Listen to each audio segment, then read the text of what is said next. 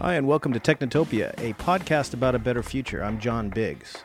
Today on the show, we have Krista Contino Saumby, a patent attorney, who's going to talk about the future of patents. This is Technotopia.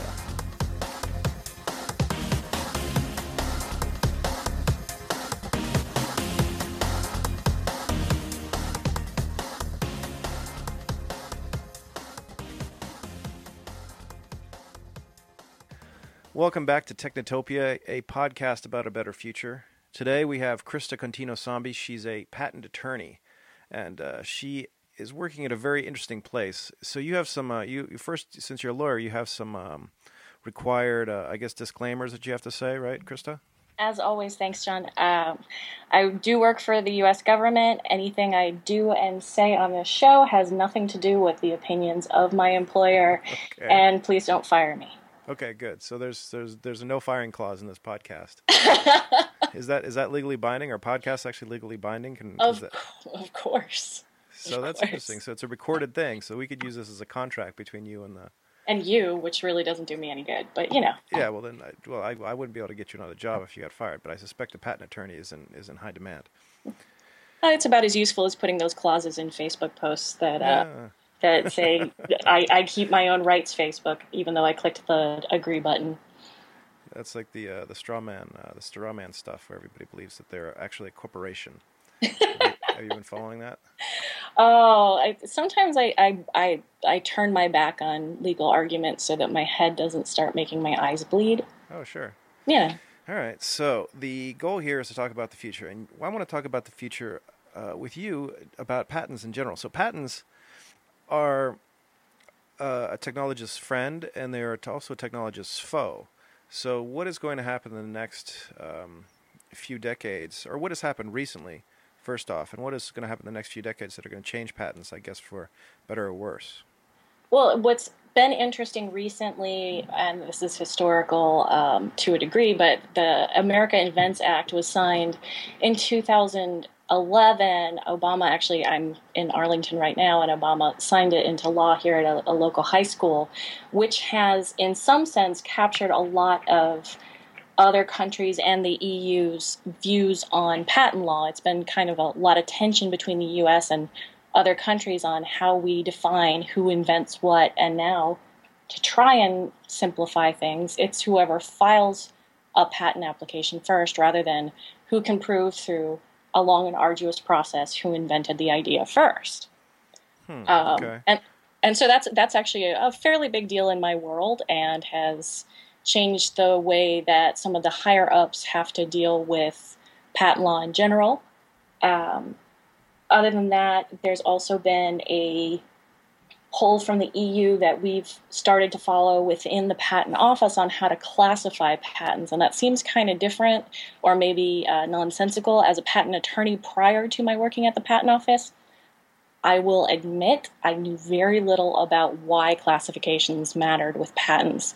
And now what I know is that patents, you can find them based on classifications, and they're supposed to be by technology. We used to have a U.S.-centric system. Now we've moved to a community-centric system with the EU. We tried to get Japan in, haven't done it yet, but I think that's going to happen in the future. So the classification system, is that like the Dewey Decimal System, or what are they doing there? It's actually very similar to that. There's a bunch of letters and numbers, and you figure it out, and it drills down just like the Dewey Decimal System does. Or did, I should say. Who knows if it says that. I think it still exists. I don't. Okay, that makes me feel better. Yeah. The old ways are not completely dead. No. They're just all computerized. And that's fine, I guess, except I miss, like, the little card catalogs. No, absolutely. But yeah, I guess in the same way that things have benefited from technology currently, in the future, it will be easier to find patents and patent applications, patent publications based on these cataloging systems. Okay. That are hopefully someday universal. So and that's... Go ahead. Well, let's go back to this first to invent, first to file. So the idea is that we've moved away from that. If I invented a space rocket that you can strap to your back, and somebody else invented a similar thing, and they had a similar they had a similar technology, if I filed before them, I would get it no matter what, right? In a first to file, yes. Okay. But then the America Invents Act was passed, and that ensures first to file. Yes. So it's moved to first to file. So that prevents somebody from saying, like, if I patented something, and somebody came along and said, well, I had this idea 2 years ago, I still get the patent. Yeah, it's usually what's called, and they still exist because there are still applications going back and forth within the patent office. We're trying to crank down on that pretty significantly. But there are still applications in the patent office that were filed before that America Invents Act came into play, and so there's this thing called an interference. So it's two applications, and all of a sudden somebody goes, oh, wait, these are massively significant and the same. So it's the senior party, the person who filed first, gets benefit of the doubt. The junior party can say, no, I invented this, even if I filed later. I invented it before you did. And it's actually, I'd say to me, pretty hard to prove. I've never been a part of an interference in having to prove that, but like it can be down to, you took off 2 days. No patent for you. So. Okay. So this is like asking the baker if bread is really tasty. Is the patent system working? I think in some ways it has some benefits that people don't know about, and how I think especially U.S. companies really benefit from patents. If you look at some of the major corporations in the U.S., they are basically patent-based. If you look at, say, Google or Microsoft, or the valuation of Amazon is pretty IP-centric. And some of that stuff is also, and I won't get too much into this, but trade secrets or inventions that nobody's actually let out into the public, but a lot of it is patent-based at this point. So if we devalue patents, we're really devaluing our own software corporation. No, that's fine. I mean, but then you also have the patent troll idea, where you have somebody who's sitting on a bunch of silly patents, and I guess silly is a relative term as well. I don't think that's an actual term that you guys use at the patent office. We're not allowed to say troll either. Oh, really? Okay, so yeah. I don't actually remember the current term is some initials like PAE, but we used to call them non-practicing entities, and every now and then that actually seemed legitimate. There was a doctor who invented something in his garage, but he didn't have funding to, build it. Okay. But he came up with it, Interesting. So it's, I mean, I'm talking mostly about the places that are basically like a thing out in the middle of Dallas or wherever in Texas, where it's just a room where somebody's just looking for people to sue, which is kind of, I think, the most frustrating thing about the patent system. Oh, I don't argue with you at all. So what's going to happen to intellectual property in the future? This is a podcast about the future, so it's I'm trying to assess: are things going to be okay? Are things going to get better? Are things going to get worse? I've always wondered if we're going to actually change. There's always been a push in different countries that have tried to try this. I've heard there was something in Germany. I did know of a 5-year patent that was a kind of a petty patent in Australia, and they were more focused on software-based inventions. They weren't software themselves, but given that technology changes so quickly, it's very rare that anybody in the software world is as concerned as, say, a pharmaceutical company in having their patent last 20 years into the future. Okay. And so there would be, not necessarily in Australia, for instance, there wasn't as strict an examination process, and it was a little less coverage, a little bit more leaning towards copyright, but it did allow companies to have valuation of their work. Now, this is just my own potentially hopes and dreams, because I think this is a good way to go, particularly since, I use way too much open source software to argue that patents are the only way to go. But I think it's an idea. So the goal there would be to have a shorter patent life cycle for for kind of, saying, look, you could not have possibly imagined that this one thing was going to happen in the future, and and I'm not going to say that this is the case every time, but there are instances, I'm sure, where just by dumb luck and a good attorney, because attorneys are the reason for anything wrong in society. Absolutely. I've heard all the jokes. It's they're all charming. I think my grandfather knew all of them, and he was an attorney until he was 80 years old. Yeah. My poor grandmother. But yeah, I think that sometimes it's just how you happen to write the claims, or what jury you end up in front of, because a lot of the times when it's come down to as severe as litigation, which is, I think, 2% of patents are ever even enforced in such a manner. Mm-hmm. But if it does hit a jury, then you have a bunch of people sitting in a room who are not experts in the technology and have to have it explained to them by two very opposed parties. Okay, so it's interesting. So the lawyers have to tell the patent lawyers. So you actually have to understand a great deal about the technology that's coming across your desk, right? It was actually a lot harder before I went to the patent office. Okay. The realm of technology that I would see outside of the patent office was everything from, I looked at farm equipment, keyboards, like, piano keyboards, and software, hardware, anything that did not involve chemistry, because that particular mm-hmm. technology scares the life out of me. Mm-hmm. And now it's very specific. I am in what's called an art unit, and my art unit is very specific to a technology. It even drills down, much like the classifications and the Dewey Decimal System that we talked about before. So I get to be more of an expert in that technology. Okay, so the art unit sounds like an army unit of just artists, which sounds pretty cool. Right? Except totally the opposite. Sorry. Okay. It's also not all attorneys. In fact, the minority of us are attorneys. Yeah, this is fascinating, because I never really had to think about all this stuff. So I get to hear all these cool things. So, in terms of the stuff that comes across your desk, you don't have to mention any specifics, but mm-hmm. are things trending towards things generally improving in terms of the patents that you're seeing, or are we seeing like robotic monsters that are going to eat us all? Well, you can actually look up on it's public which art unit I'm in, and the art unit I'm in mainly looks at things that are related to how to get TV shows to you in various formats, and movies, things like that. So There are no robotics, and it's very sad. That I've seen so far. I'm sure that Rosie the robot will come and across my desk, and I'll be really excited to use the Jetsons as prior art. But what's going to happen when you find a patent for for a Destructobot, and then you leave the country and nobody else knows about this Destructobot coming?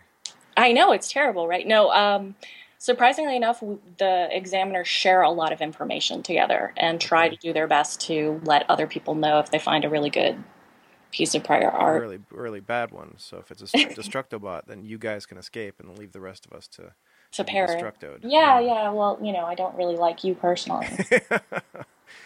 All right, I see. I've heard stories. Okay.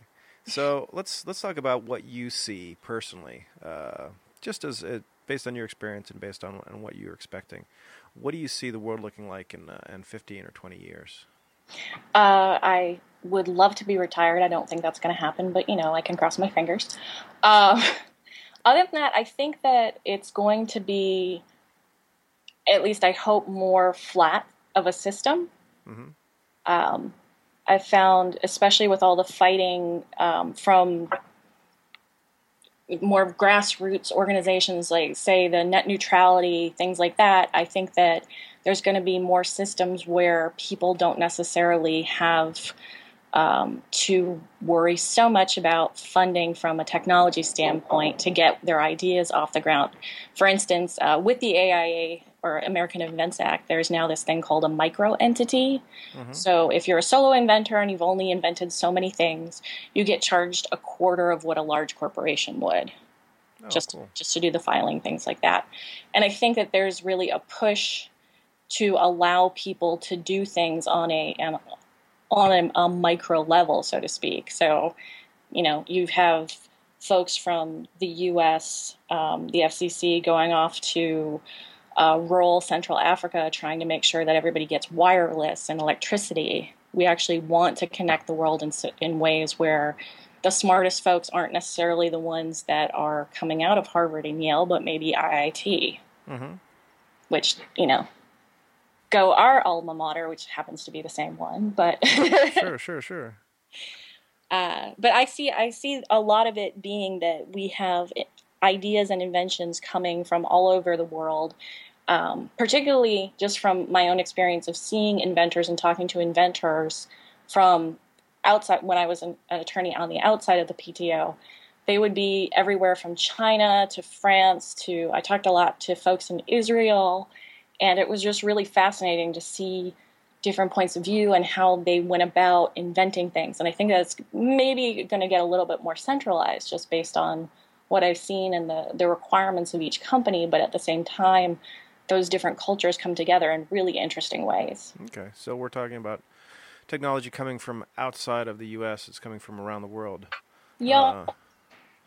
And is it landing here, or is it being used? Is it being used overseas? Is it being patented over there? I don't know if that's possible. Oh, very much so. There are patent offices in, I think, almost every country now.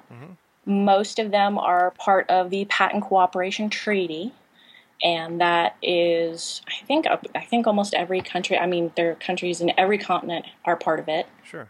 And that can give you a wider coverage initially if you filed through that, which is getting very boring, I'm sure. But the thing that I found interesting that I didn't know coming from law school was that if you are an inventor who is a citizen of certain countries, your company, no matter where they are, has to file in that country first.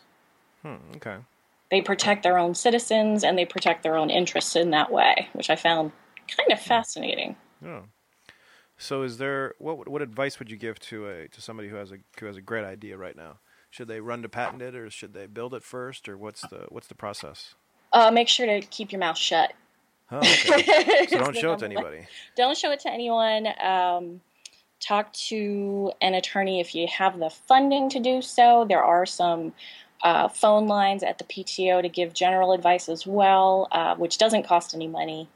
And the PTO tries to work with folks who are solo inventors who don't have legal representation. It's much, much easier to work with an attorney. I don't get paid to do that anymore, so I'm saying this legitimately. Yep. But, the number one thing is don't talk about what's going on, because as soon as it's public, particularly now with the changes, as long as there's somebody else who heard you, who is not required by contract to keep their mouth shut. So the NDA. So yeah. So yep. if you're at the bar, like talking about your space rocket. Yep. And then somebody down next to you goes and patents the space rocket. That's gonna be a pretty crazy space rocket if it's that easy to copy. But still. I know. I'm a little concerned about its viability. I know. And how many perpetual motions machines do you get like every day? I am really grateful. I know many attorneys have had people come to their offices trying to patent that sort of thing. And my favorite is, if you ever get a chance to look it up and Google patents, is godly powers has been applied for. Not granted, but applied for. And that was fascinating to read. Huh, okay. I guess so we got to look for oh, here it is. I found it. Right? It takes 2 seconds. It's patent US 2007 0035812. Interesting. All right, so this might be a good way to go forward. So, Krista, thank you very much for joining us on Technotopia. This has been a fascinating conversation, because this is a lot more detailed than most of our usual wonks who come on here and talk about generally the future, but you're actually seeing the future every day, which is very, very cool. Well, that's very kind of you. Yeah. Is there any website or anything you want to send people to, or should you you're just going to leave it at that? I would say if you're really trying to get your feet wet into the concepts behind patents, I know a lot of folks in the industry look at patentlyo.com, and there's a dash between the O usually. I think. It is an academic site, but there are lots and lots of stories about what's going on in the patent world. Okay, and I stress that everyone should go visit Godly Powers. Christopher Anthony Roller is a godly entity. Grantors had been given my powers via God. Probably these grantors have been receiving financial gain from Godly Powers. It's really, really interesting stuff. I want to stress that the PTO did not grant him a patent. He's got a priority date though, so it looks like I think he's got a chance. He's gonna magician might perform magic before, during any given trick. Krista, Contino, Saumby, thank you very much for joining us. This is Thanks Technotopia. I'm John Diggs.